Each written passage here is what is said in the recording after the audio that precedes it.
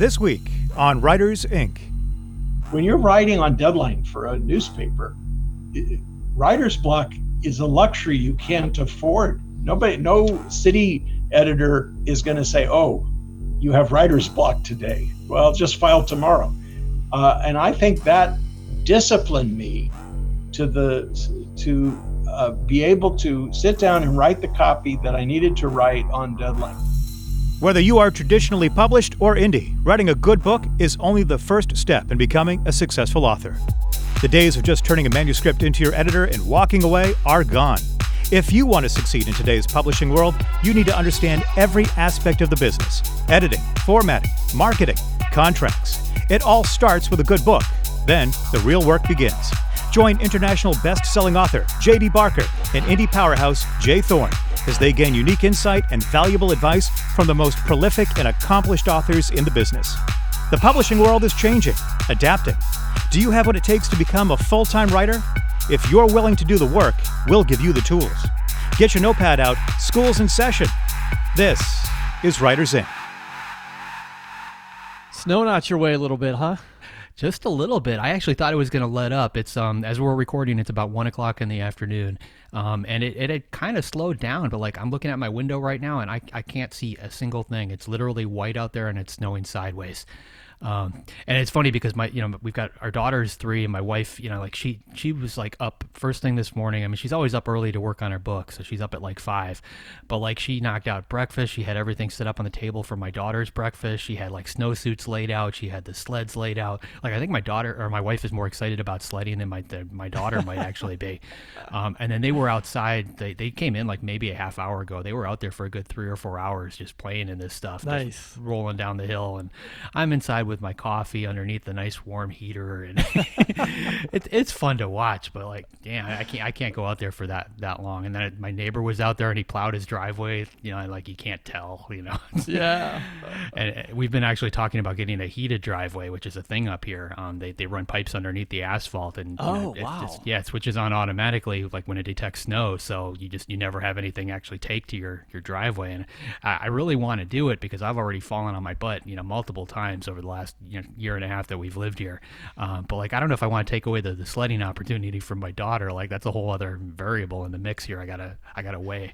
I'm sure my wife's gonna have some thoughts on it too. So that's a conversation I'm not really looking forward to.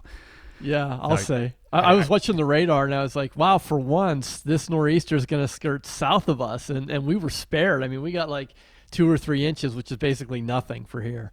Yeah, it's weird how, I mean, like, we had 18 inches when my wife went out there this morning, so I'm guessing we're going to break 2.5 feet, somewhere around there. My brother-in-law is in Rhode Island, which isn't too far from us, and he said they got a lot of snow overnight, but then it turned into rain, and now it's just a slushy mess. It's kind of going away, so yeah, we're getting the brunt of it. I know New York got hit pretty hard too. Yeah. So lots of crazy stuff in the news. Have you seen this thing with Facebook and Apple? There's a battle ensuing between Facebook and Apple. Why don't you kind of tell us a little bit about it? I think you were reading more up on it than I was. A little bit. There's not a whole lot out there. If you just search for Facebook advertising iOS 14, you'll come up with some articles. But essentially, it looks like Apple is rolling out a new update to iOS that's going to allow the users of iPhones to opt into advertising information. From what Facebook is saying, that opt-in message is kind of scary, and it's one of those things 99.9% of us are going to just hit no on. And when that happens, Facebook is going to no longer be able to tell whether that user, likes particular things. So whatever Big Brother stuff they're doing to be able to dig through your data on your phone, this is going to throw up a wall and prevent that. So from a user standpoint, that's probably a good thing. But if you're advertising your books on Facebook, that's not a good thing. I've got no idea what that's going to mean for the future of advertising with Facebook. I imagine they'll try and challenge this in court because there's going to be a lot of money at stake, and it's something that could change. But right now, it looks like that's going to roll out fairly soon. I've been digging, trying to find some kind of date on it, and I don't see anything posted anywhere. So I'm not quite sure when it's going to happen, but it sounds like it's fairly soon. Well, I'm going to go back and look because I subscribe to a number of free newsletters. One of the best ones is called Stacked Marketer. and it's usually articles based on internet marketing, advertising, that kind of stuff. And I saw this in that today, but I just skimmed it. I didn't read it, so I'm going to go back and take a look at that. If folks subscribe to Stack Marketer, there might be some more information there about that. All right, well, let me know what you find, because I've got a new book coming out in February, and I'm gearing up my marketing campaign. I'm like, oh, like this just threw the brakes on everything. I might have to throw some more money at Amazon and less at Facebook, or look at something totally different out of left field, some new advertising venue. I'm not quite sure yet. Well, let's talk about things we can control. Tell me about this new book, man. Oh, this one was fun. So this was a full-on thriller. This is one that I wrote right after I got off the book with Patterson. It's about a radio, satellite radio DJ. She's essentially like a female Howard Stern. Huge giant audience. She's been on the air for a while. Somebody that everybody listens to every morning. She's very opinionated. She's to the point where she's pushed away her family and her friends, and her daughter is basically the only one still in her life. But when she gets behind that microphone, she just says what she wants. And I had so much fun writing this character. But a caller calls in the beginning of her show and asks if she'd like to play a game, and it sounds pretty tame. But before she realizes she's caught up in something that's pretty scary, and it's basically being called a cross between Die Hard and talk radio by the publishers, and it's a full-on adrenaline rush. Like I just put my foot on the gas pedal and just held it down the entire time I wrote this thing. And from what I'm seeing in the initial reviews, that definitely came across, which is always good, because when I flick that first, I turn it on at NetGalley and I start seeing those reviews trickle in. That's usually a scary couple of days, when you first hit that button. But so far they've all been 5-star, which is insane. I think I've gotten like 20 or 30 of them in the last day or two. So we'll see, but it comes out February 22nd. Nice. What's it called again? A Caller's Game. A Caller's Game. Okay, and who's publishing this? Well, it's another one of those where I'm mixing it up. I'm doing the indie thing, here in the U.S. and the UK and Canada, and we've got the traditional publishers everywhere else. I just signed a contract about an hour ago for Germany. So that business model seems to be working out very well for me. So I'm going to continue it as long as everybody's going to let me. It's it frees everything up on my side, allows me to do what I want to do, and I don't necessarily have to worry about translations. Recorded Books is doing the audiobook for me, and we've got some big news coming out as far as narrators on that I'm not quite allowed to talk about yet, but I'm really excited about the people that they got. The story itself bounces back and forth between that DJ and then the male character, which is a police officer in New York. So they're going with 2 narrators, a female and a male, which will come across really well. And I got a feeling it's going to play out on audio maybe even better than print, only because it's a radio DJ, so it's very dialogue heavy, and it's just geared. It kind of has that old radio program kind of vibe to it, I think, but obviously set in modern day. So we'll see. But I had so much fun writing it. It flew off. The keyboard was just nuts how quickly I knocked this book out. When you get a spark for a certain idea, sometimes you just run, and before you get a chance to look up, you're done. That's kind of how it went. That's excellent. How many words is in it? 118, 120, somewhere around there. Oh, wow. Okay, so it's still a pretty chunky book too. Well, it depends. For me, that's kind of the norm. Like every time I open a new book file in Scrivener, I set the little, you can put those targets down in there, and I always put 80,000 words as my target, and I have yet to hit that. Every single book that I write is way more. The last one I just finished was, I think we ended up at 140, and I ended up cutting like about 23 out. But that's kind of my norm. Like around 100 to 120 seems to be my sweet spot. Nice. Is the cover you were showing me earlier, is that the cover pretty much you went with for this book? Yeah, I brought in Stuart Bache again, and he did a phenomenal job. And they touched about this on self-publishing formula. He keeps this really quiet, but he's actually a classically trained artist. So a lot of the covers that people use, they go out there and they get art from stock photos and things like that, and they put a cover together. But he painted this one or drew it or however he did it. It's an actual artist rendering, and it came out great. I really like it. Excellent. All right, well that's cool, man. It's a couple more months on the new book launching. Yeah, it goes by fast. Yeah. I got some news to share. Sabrina, who's Google Play Books and a great supporter of the Career Author for a long time, let me know that Google Play Books redesigned their sales data dashboard. So they now are showing, you used to have to download a spreadsheet to see your figures, and now it's just real time. You can see units sold or earnings. You can filter by book format, country, They're also creating charts. So they have top selling titles, average sale price, top geographies. And I think what's cool about this in the new Google Playbooks dashboard, it's not like a ground shaking innovation. They're basically catching up. So the dashboard itself isn't really impressive, but it's the symbolic nature of this, I think, is makes me very optimistic. I think Google Playbooks is really taking ebooks seriously for the first time in a long time, maybe ever. And this tells me that they want to compete. They want to be part of that ecosystem, and I think that's just good things for all authors. Well, it could be, we're getting ready to become the top 3 publishers out there from top 4. That this may be the next generation of that. Amazon, Google, who knows, Disney, somebody else. I didn't think of Amazon as a retail player back in the day, and now all of a sudden they are the retail player. And now we've got Netflix that competing with television. I would, at this point I'm in my career, I would rather get a Netflix deal, I think, than a regular television network, NBC, CBS, ABC, those kind of things. From a company that didn't exist, a company that was mailing me DVDs 10 years ago. It's crazy how the world is changing. Yeah, it really is, and this is a good sign for authors. So if you are publishing wide, or if you have a Google Playbooks dashboard, go check it out. I was looking at it, much improved. It's a much better experience. So cool. Yeah. Also want to mention our wonderful partners at Kobo Writing Life, the sponsors of the podcast. They allow you to take your self-publishing career into your own hands. You have the option to set your price, keep all your rights, and they have that great monthly promotional opportunities that in your promotions tab. So make sure you head on over to KoboWritingLife.com and you can get started today. We also want to give a shout out to all of our patrons. Thank you so much. We love you all. If you want to become a patron of the podcast, head on over to patreon.com/Writers Inc. podcast. And JD, I think that brings us to the guest for today. Who do we have? We have Jonathan Kirsch. We have an attorney. So our opening tells you to get your notepads out. In this case, you have to get the yellow legal pad one out. and this is, it's one of those things, like, we were talking a little bit before we started here. Like, I hate this stuff, the legal aspect of this whole business. And it reminds me a lot of, like, when I go to a foreign country, I learn just enough words to get by. I know how to say bathroom. I know how to say police. I know how to order a Big Mac, like that. I learned just enough. And when it comes to the legal world, it's the same thing. Like, I put so much, trust into my accountants and my attorneys to structure all this for me. But it's a necessary evil in today's world. It's something we definitely have to do. And I'm grateful that this guy is willing to come on the air and talk to us about it.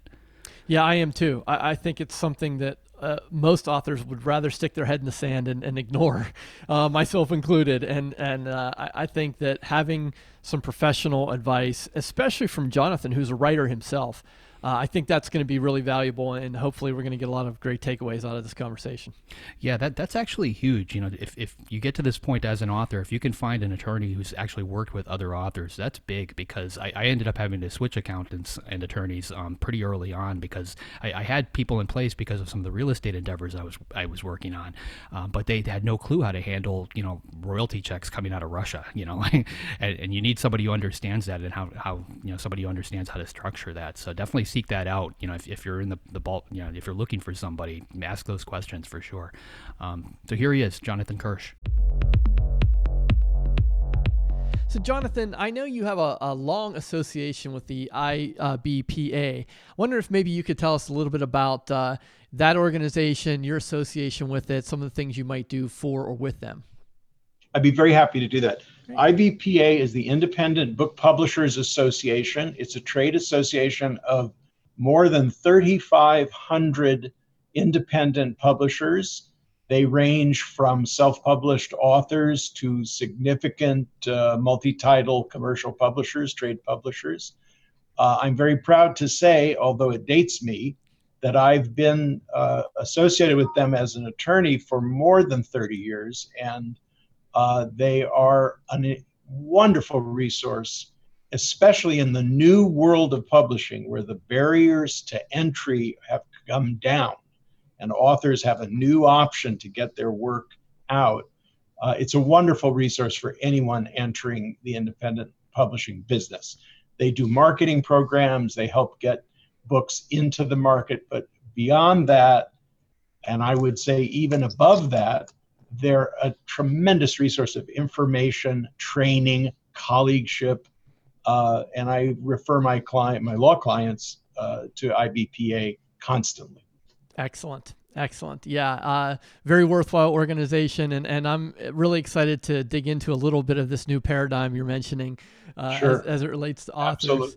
Absolutely. You're an author yourself, right? You have several books published. I have 13 books, most of which are still in print. Many of them are with Big Five publishers. A couple were published by independent publishers. I've written on the subject of publishing law, but most of my published work is history and biography. So I've been on, and by the way, I am also a freelance journalist and have been for my entire career, even many years before I became a lawyer. So I have personal knowledge of freelance journalism, authoring of books, as well as serving as an attorney for those who engage in those professions.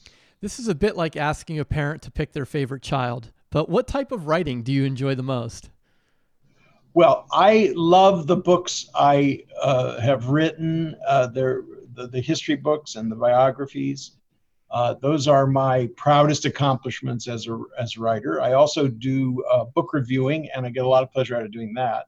I was born a writer. My dad was a writer. My son is a writer. I really feel like it's the family trade. And so it's a source of great personal pleasure and gratification to still be a writer. Although I often say that the law is a writing profession too, because most of what a lawyer does day to day is to write.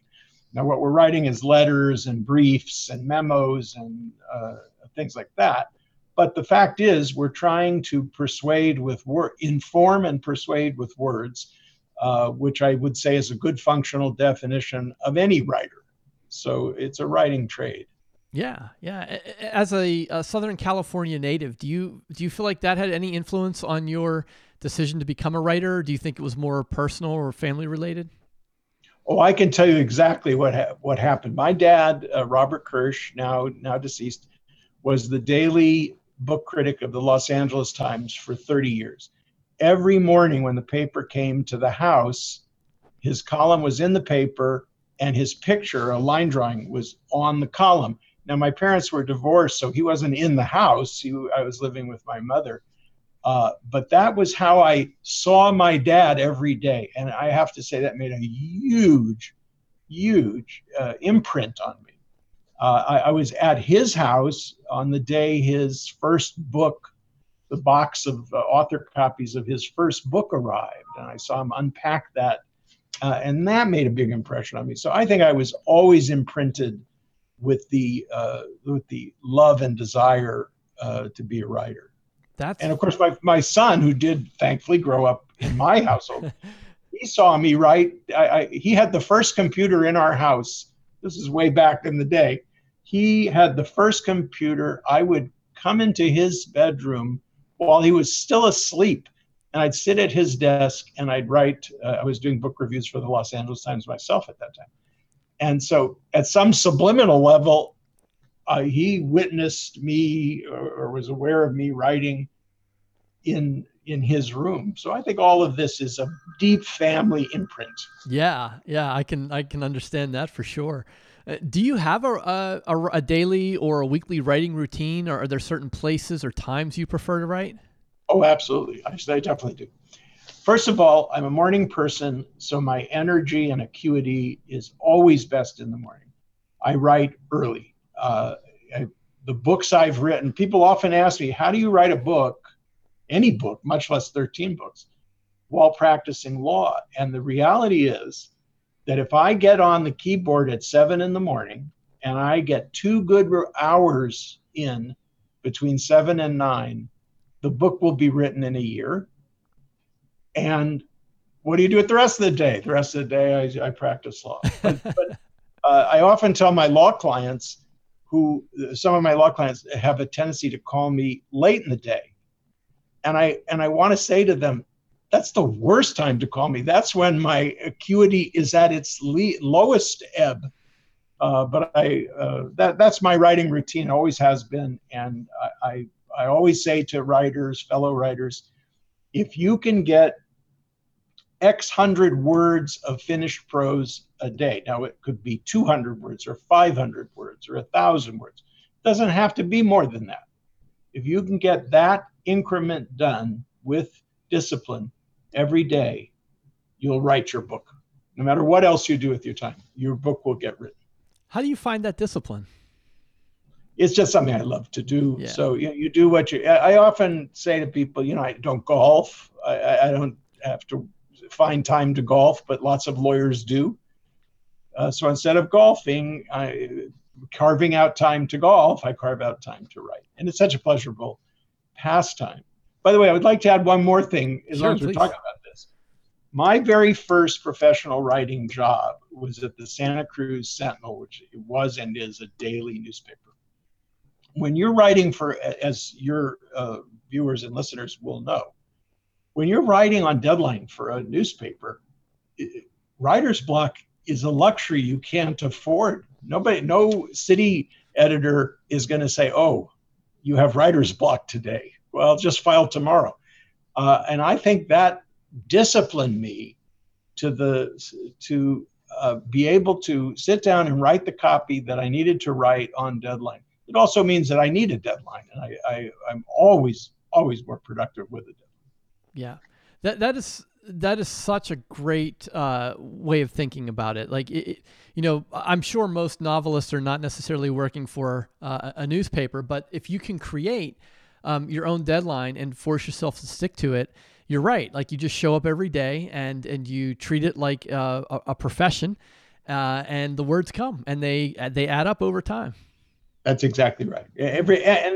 Actually, every book is written incrementally. I mean, it's very rare that somebody sits down and just writes a book beginning to end. I know it's happened, but yeah, that's the trick. That's the secret. And the book I'm working on now is a book about writing, and I have found writer after writer after writer, very famous and accomplished writers. And they all have this, many of them have this exact advice.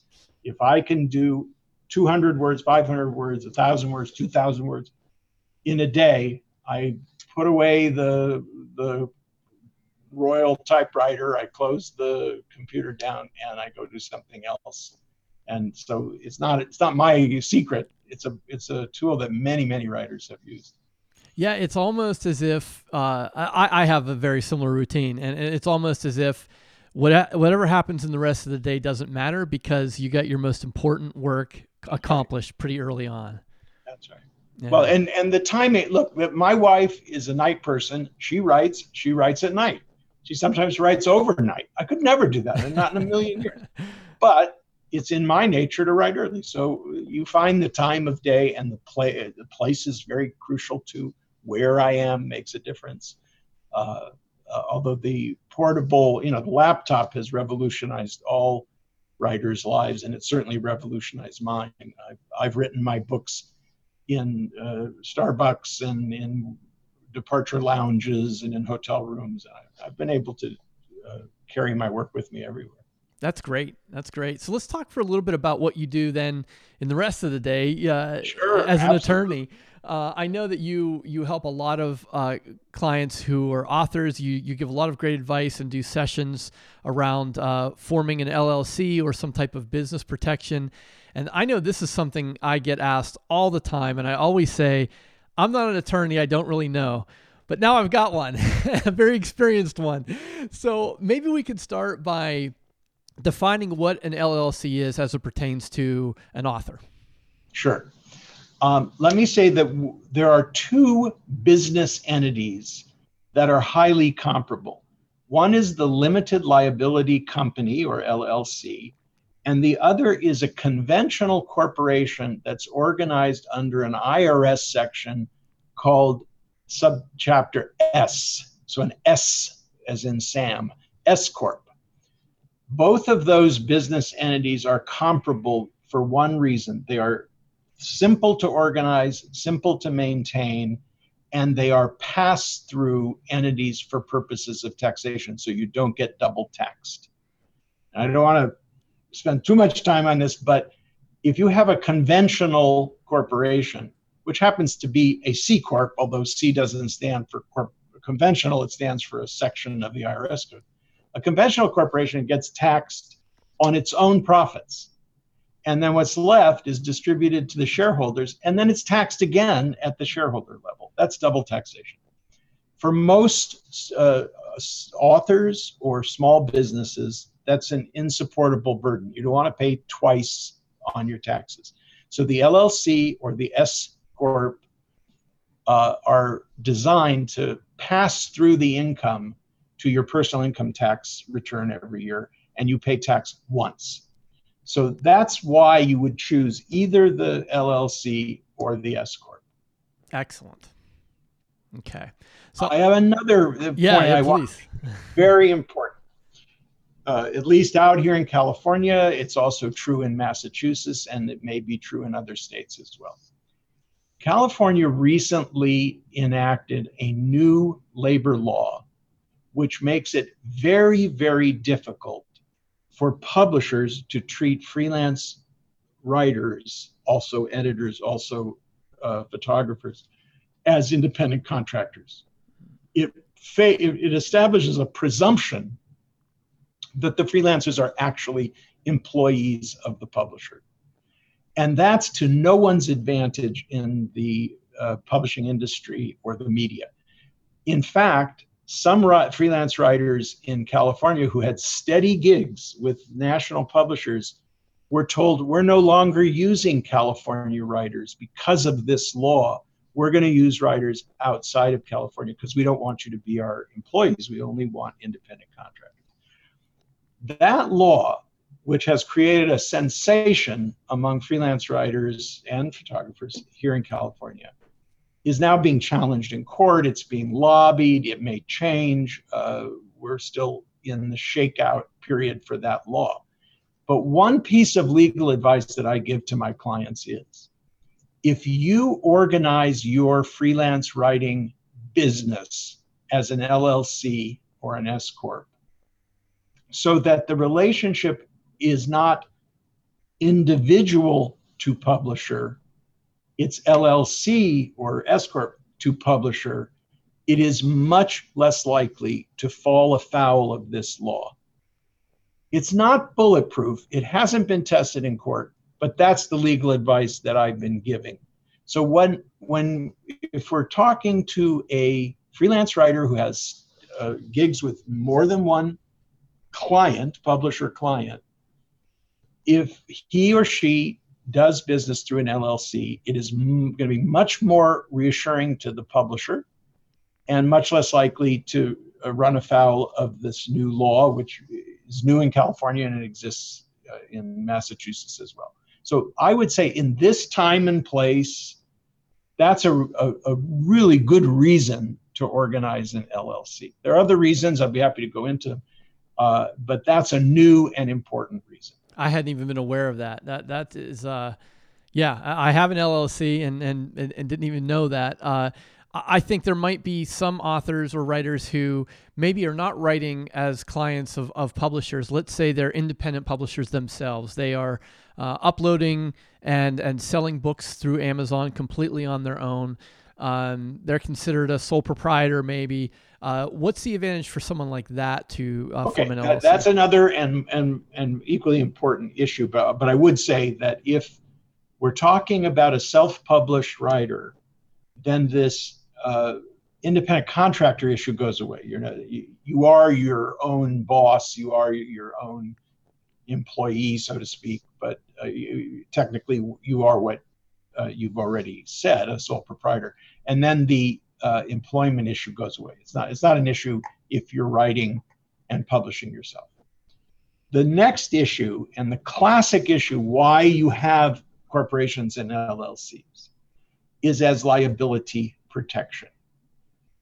And I want to go carefully through this because there are some things that the LLC will protect you against and some things that the LLC will not protect you against.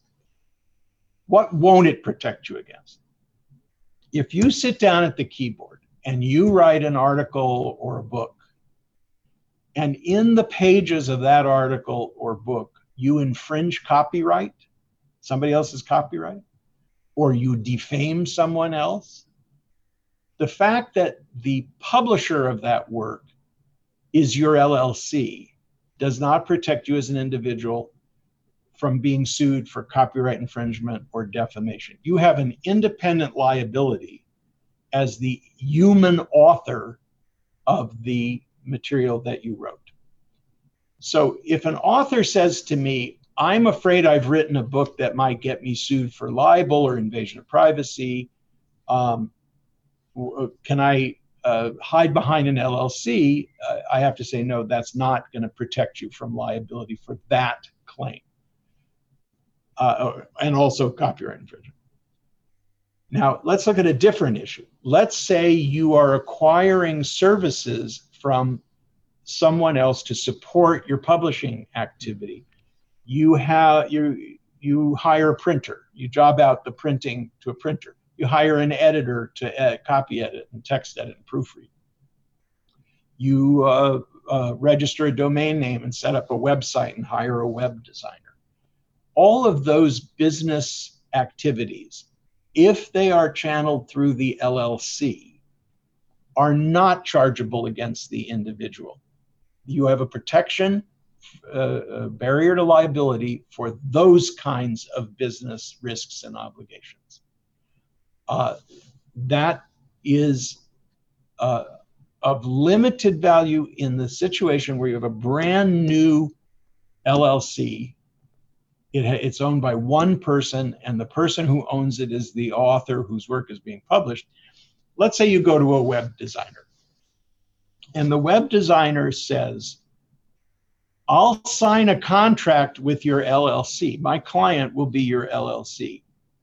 But your LLC doesn't have a history, it doesn't have a credit rating, it doesn't have much money in the bank or any money in the bank. I want you as an individual to guarantee the obligation. That is not an unusual situation for a brand new LLC or corporation. In that case, if you've given a personal guarantee, then the vendor can collect the amounts owed against you individually and or against your LLC. However, as you are in business over years and you grow and develop and you have a business history and a credit history for the LLC, that requirement for a personal guarantee may go away, and then you'll get the full protection against liability for the business activities of the LLC or the corporation. Am I correct in assuming that in the scenario that you described, let's say there's a dispute with the printer or the editor, and there needs to be litigation? Are your personal assets then protected if you are an LLC? It's a very astute question, and that's exactly what I mean by liability protection. Okay.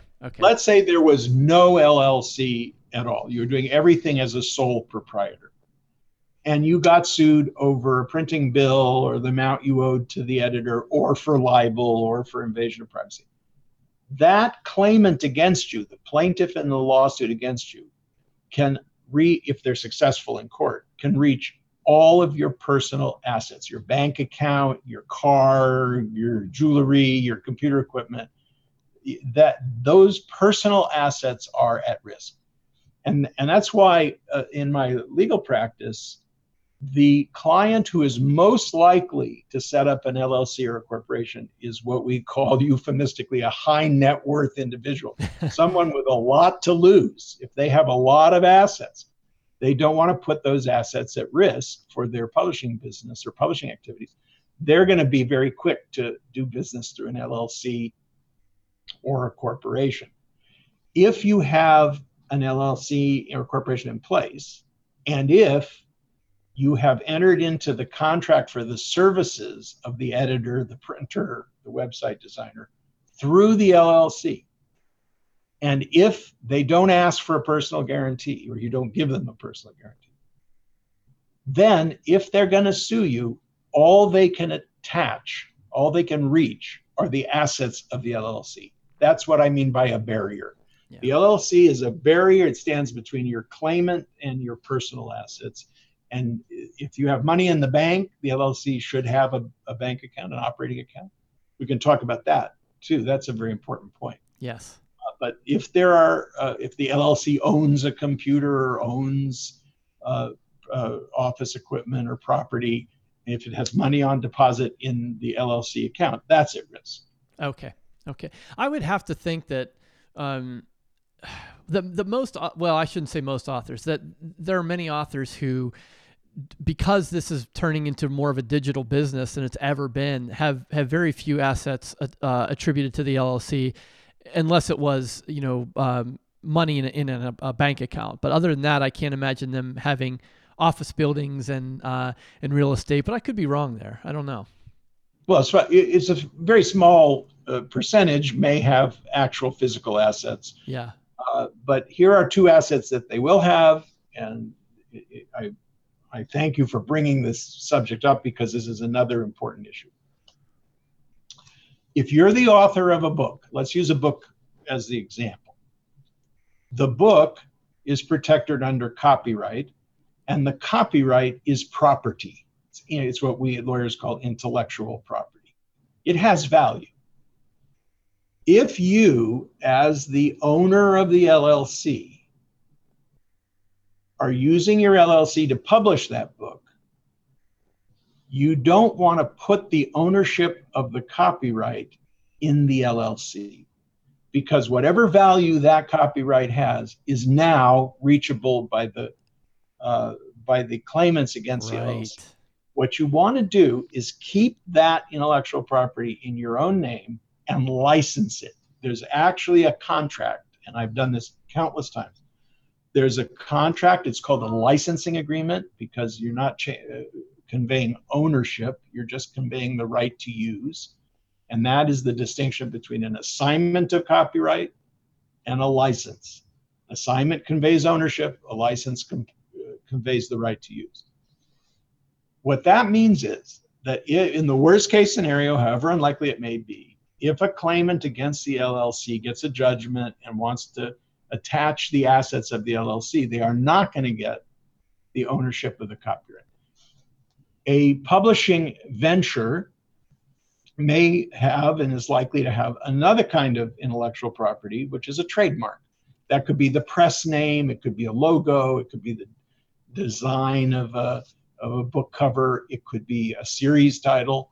That trademark, those trademarks are also intellectual property. They should also stay in the name of the individual, and they should also be licensed by the individual to the LLC. And again, that's a protection for those, what I always call the crown jewel assets of a publishing company, which are, especially in this digital age, you don't own a printing press and you probably don't own a building, but you do own copyrights and trademarks. Yeah, so you're essentially as the owner of the LLC, you're licensing it to yourself. In so many words, right? Except that lawyers, this is a persnickety lawyer habit. We use the word person. The word person means either a living, breathing human being or a business entity. They're both persons, and they have legal existence and legal status. So it's not that you're licensing it to yourself. What you're doing is you as an individual are licensing it to a company. You just happen to own the company. Got it. And here's where you'll see the difference.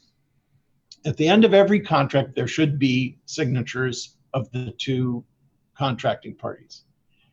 The person who signs will be the same for the author and the publisher, except what it should say in the signature block is Jonathan Kirsch, individually, that's the author signature, and Jonathan Kirsch Press LLC by Jonathan Kirsch, its managing member, on the other side. So the physical signature looks identical because the same person applied it. But when I signed in my individual capacity, I'm binding myself. When I signed in my capacity as the owner of the LLC, I'm binding the LLC. That's fantastic. Perfect clarity on that. Thank you. You mentioned a few moments ago the idea of bank accounts and where funds should be. Can you talk a little bit more about that? Absolutely. And I would say that as wide-ranging as our conversation goes today, this is the last crucial takeaway on this subject. This is what you need to know. There is a concept out in the legal world known colorfully as piercing the corporate veil. And what that means is, let's use the printer as an example. The printer signs a contract with the LLC to print the author's book. The author owns the LLC. Maybe the printer asks for a personal guarantee and the author says no. Maybe the printer doesn't ask for a personal guarantee. So if there's no personal guarantee, the printer can only look to the LLC to pay the printing bill. Okay, now there's a lawsuit. The printer might say, that LLC is just a sham. It's not a real legal entity. It has no real legal existence. It's just a fraud against creditors like me. And I want to go around the LLC and reach the owner of the LLC. That's what piercing the corporate veil means. It says corporate veil because it's often used in corporate litigation, but it would apply to an LLC. Okay, now you have this problem. They're suing you and they're suing your LLC, and they're claiming that the LLC should be disregarded and the individual behind it should be liable. What do you do about it? Your burden of proof in that circumstance is to show that the LLC was a real, valid, and existing business. And the way you show that is it had its own taxpayer identification number, it filed its own tax returns, it had its own bank accounts, it had its own books and records, and above all, the most important, it was adequately capitalized.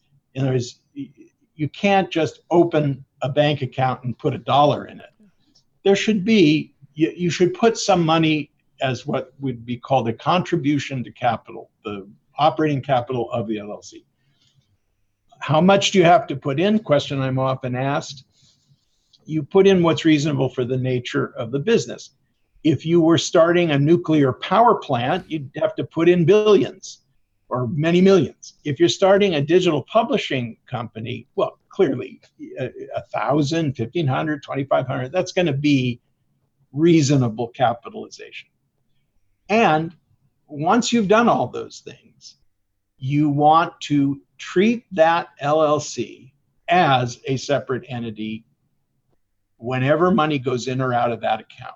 For example, if you as the owner need to put more money into the operating account because a bill is coming due, that should be entered on the books and records of the LLC as an additional contribution to capital or a personal loan, but it should not just be, I'm throwing money in.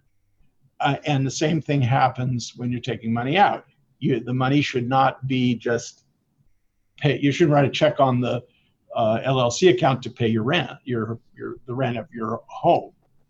Everything should go on the books as some form of business transaction. If, for example, if the LLC checking account is used to pay your rent when it comes due, that should go down on the books as a loan from the LLC to you. And you want books and records that are trackable, accountable, auditable to show that.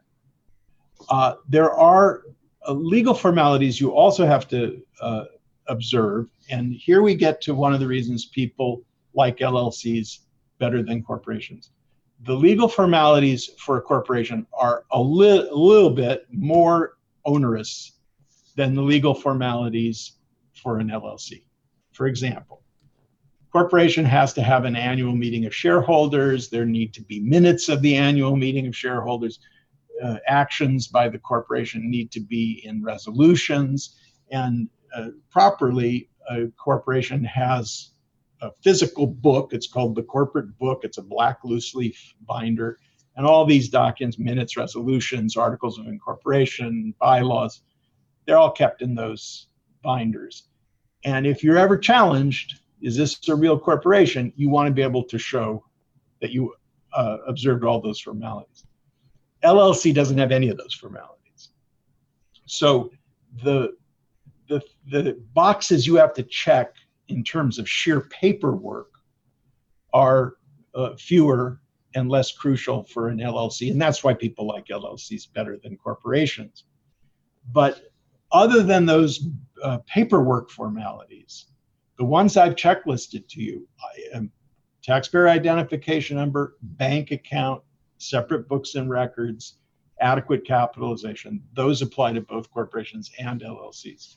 And if you disregard them, then the whole point of operating through an LLC is put at risk if somebody makes a claim against you.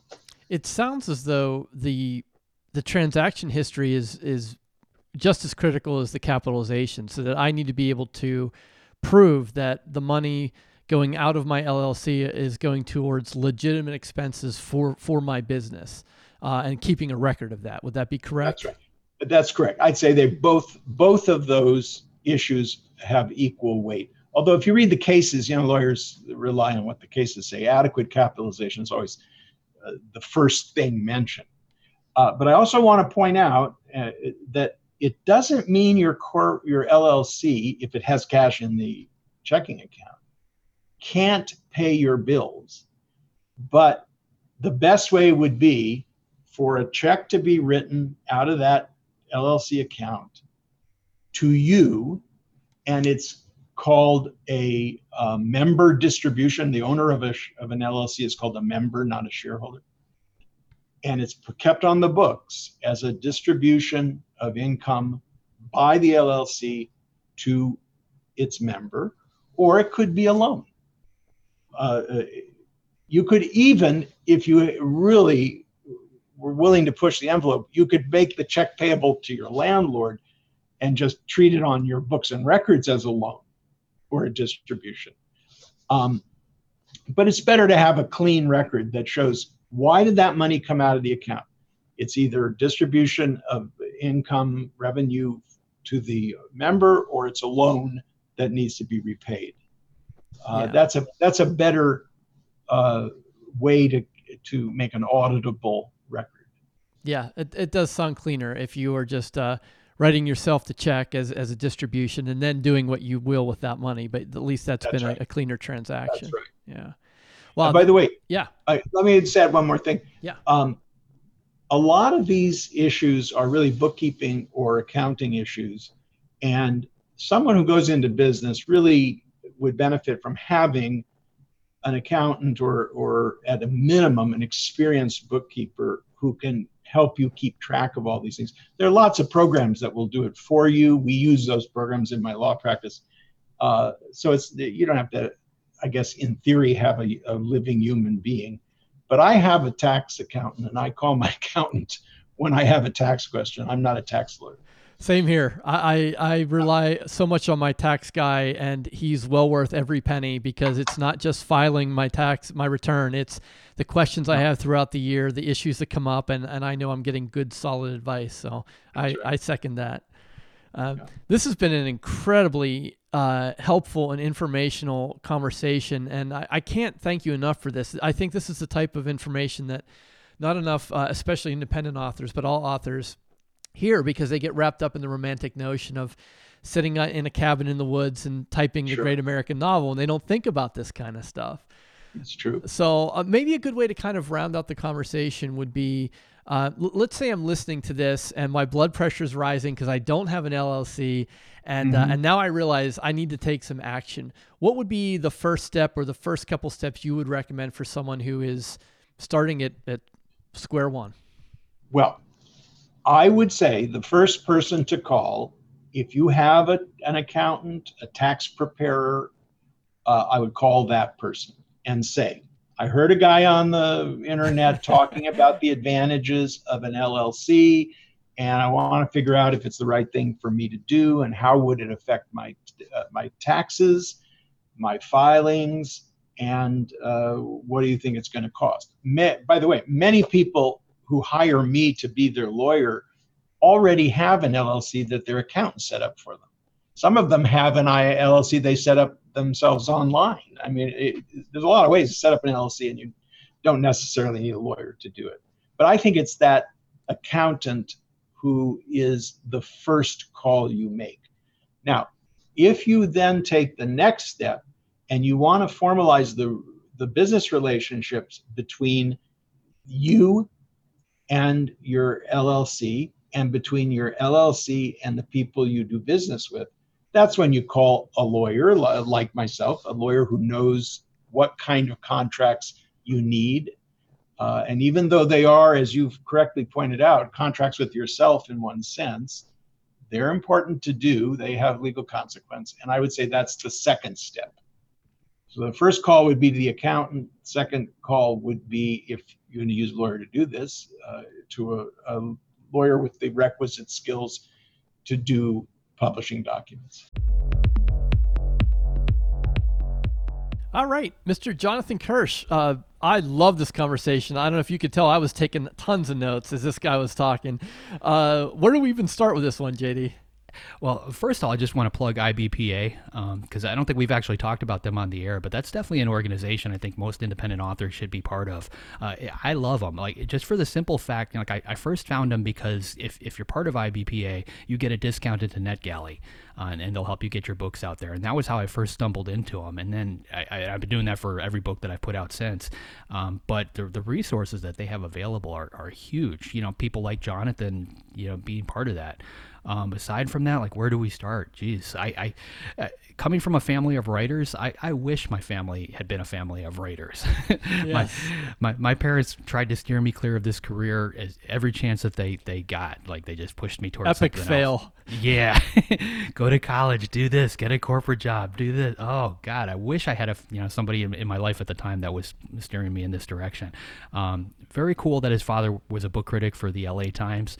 Because just on a personal note, like I barely knew my father. My dad worked so much. Like, he was coming home about the same time we were going to bed as kids, and like I grew up without barely seeing him in the house, and then he passed away. So like I literally had a couple conversations with the guy where I really got to know anything about his history. So the ability to just be able to go back through time and like dig through old articles written by your father for LA Times, that's got to be huge. Yeah, that's pretty cool. And you could tell that he was very passionate about writing. And, as we mentioned in the preview, he's not just an attorney, but he's written a lot of books himself. And so he's got the author mindset, and he knows what it feels like, and for both an artistic standpoint and from a business standpoint. Yeah, and he brought up, something else that we've talked about, a couple hundred words a day. That's all that it takes, and you've got a novel in a year if you can manage to knock that out. Another attorney, John Grisham, like he scribbled out his first couple of books on legal pads while he was sitting in the courtroom waiting for his cases to come up. He found those couple of minutes here, a couple of minutes there, and that's what you need to do if you really want to get it done.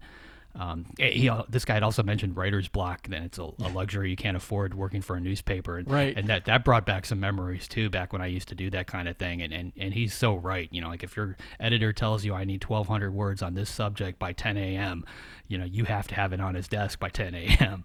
He doesn't want to hear about writer's block. Those presses don't stop and wait on you. Crazy dynamic, but it's definitely a great training ground for anybody that wants to do this professionally. Yeah, it totally is. And I never wrote for a major publication or a newspaper, but I wrote for my university's newspaper, and this was pre-internet. And even as a student, you felt that kind of pressure. Like, I was writing op-ed pieces maybe once a week. They weren't daily, but still, like, I didn't have the luxury of being like, yeah, I'm just not feeling it. The muse isn't here. It's like, no, you got to produce your words, or someone else is getting your spot. Yeah, and all editors have that same kind of look in their eye, like they're 5 seconds away from a heart attack or a stroke, because they're trying to balance all these people and get these stories in on time and chase everybody. And I don't miss that world at all. I'm glad that I was part of it. But yeah, it's much more fun to just sit behind your desk and just make stuff up. So are you doing any of these things that he mentioned? Do you have an LLC? Do you have an S Corp? Anything like that? Yeah, so this was validating for me and felt good on a number of levels, because the first thing I did was I got a tax guy. And I say guy, there's tax girls too, but he is a guy, so I call him a tax guy. But he the accountant that my dad and my parents used for a number of years. And one of the first things I did was I hired him, and it hurt because like when I started in this, I was still a W-2. I was working a full-time job, and I could have TurboTaxed for like $50. Like it wasn't that complicated, but I knew like there were going to be things that I that were going to be more complicated the further I got into this. And I think the first tax return he did for me was hundreds of dollars, and it stung. But you know what I got, and this is what I tell people all the time, is you're not just paying for that paperwork. Like anytime I have a problem or a question, I pick up the phone and I talk to the guy. And this guy lives, breathes tax code. Like he knows the changes from one year to the next. And so I got a tax guy really early on, and then he helped me decide when it was right to form an LLC. So I didn't form an LLC right out of the gate. I probably should have, but I would say 5 or 6 years into it, I formed an LLC. And now between those two, I feel like I have 90% of the protection that Jonathan was talking about. Yeah, I'm kind of in the same boat. I was doing the whole TurboTax thing, back when I had the corporate job. But once royalty checks started coming in from different places, I wasn't quite sure how to handle that. And the first year, I guess it was 2015 or so, was when I actually brought in somebody professional to do it. But I still did TurboTax just because I wanted to see if he came up with a better number than I could come up with. And, like I ended up paying him a lot more, but he ended up saving me some money. So in the end, it was kind of a wash. When we started getting into real estate, that's when I really started digging into this kind of thing, or they kind of forced it on me because, when you own multiple buildings or multiple rental properties, it's important to shield yourself from those. So we've got separate corporations for every rental property that we own. So if a tenant slips and falls at one, they can't, our liability is basically tied up just in that one particular property. Oh, that's smart. Yeah, little things like that. So because of that, we've got a slew of corporations that have come and gone. We've got some that we're currently using. It means that our bank accounts are always changing, because everyone's got to have its own bank account. And then on the writer side, we started with an LLC, and I still have an LLC. I know all my royalties come into that particular account, but that gets paid out to a corporation where I draw a salary. There's this giant structure behind it, and like at my level, like I was saying at the beginning of this, like I know just as much as I absolutely need to get by, but my accountant's been great about it. Like he gave me a spreadsheet that basically summarizes every little thing and kind of gives me instructions. So if I have to pay my utility bill, it needs to come out of this account, and his little note tells me why, things like that. And he handles all that stuff for me. So when my taxes at the end of the year, I just basically send him everything. He gives me a like an electronic folder on that I use throughout the year to organize everything, and then in the end I just get my return. I kind of look at those bottom line numbers and try not to dig in any further than I need to, because like you said, like these guys get excited about it. Like I don't get it. I don't understand it. Right. I don't ever want to be excited about tax code, but they are. And any aspect of your business, that's what you want. If you're working with a publisher, you want a publisher that's excited about being a publisher. If you're working with a tax accountant, you want somebody along those lines. I've been looking at this structure very closely lately because I've got a nonfiction book I want to write. Without going into a whole lot of detail, a friend of mine was murdered in Tampa in 2006, and I ended up actually solving the case in 4 days. It was a cold case murder. Oh my! And it ended with an indictment of the lead detective in the case. Oh. And I almost ended up in witness protection because of it. Now we know who killed my friend, and we know where it happened, and we even know, the weapon that was used. We know how they transported her body, all these different things. But because the detective himself was crooked, he never actually prosecuted these people. So they're still running around out there. So even though the federal indictment has come down and taken out the detective at this point, the case still hasn't been solved. And Tampa PD won't go back and open the case and investigate it again because this particular guy has got 20-some year history behind him, and they're worried about what will happen to his other cases. If they unravel one, does that mean all of them come apart? If you're a defense attorney and your client's sitting in jail because of this guy, that's enough to get your client back out of jail. So they kind of want to leave well enough alone. So I really want to write this book that explains how I solved this case and everything that happened, but the players aren't, they haven't been indicted, they haven't been arrested, so I'm opening myself up to libel suits. Even if you change names and you go with, pseudonyms for the main players, you're still opening yourself up to that kind of thing. So it's a story I really want to get out there because I know the book would probably be enough to, maybe get like an HBO series and draw eyeballs to this entire case and get those people in jail. But at the same time, the actions that I would have to take to put them in jail are the same actions that could get me sued. So I have to look at the protections involved in all that. So yeah, that's another whole headache. Another reason why it's just more fun to just make stuff up. stick with the fiction. Well, yeah, and even if like you're not solving murders or having real estate projects, like I think it's also important to consider that you have a liability on a number of levels. Like one of the primary reasons I formed my LLC, and I advised Zach to do the same a few years ago, was that we were running author events. So what happens if someone shows up for a weekend, writer's retreat, and they trip and fall in the classroom? Like, you could be liable. Like, that's not out of the realm of possibility. And if you don't have some type of formal legal entity to protect you, all of your personal assets are vulnerable. Yeah, like I personally don't own my own house. It's owned by one of the corporations that I have, for those very reasons. If somebody falls in my driveway, I only want them to be able to reach so far.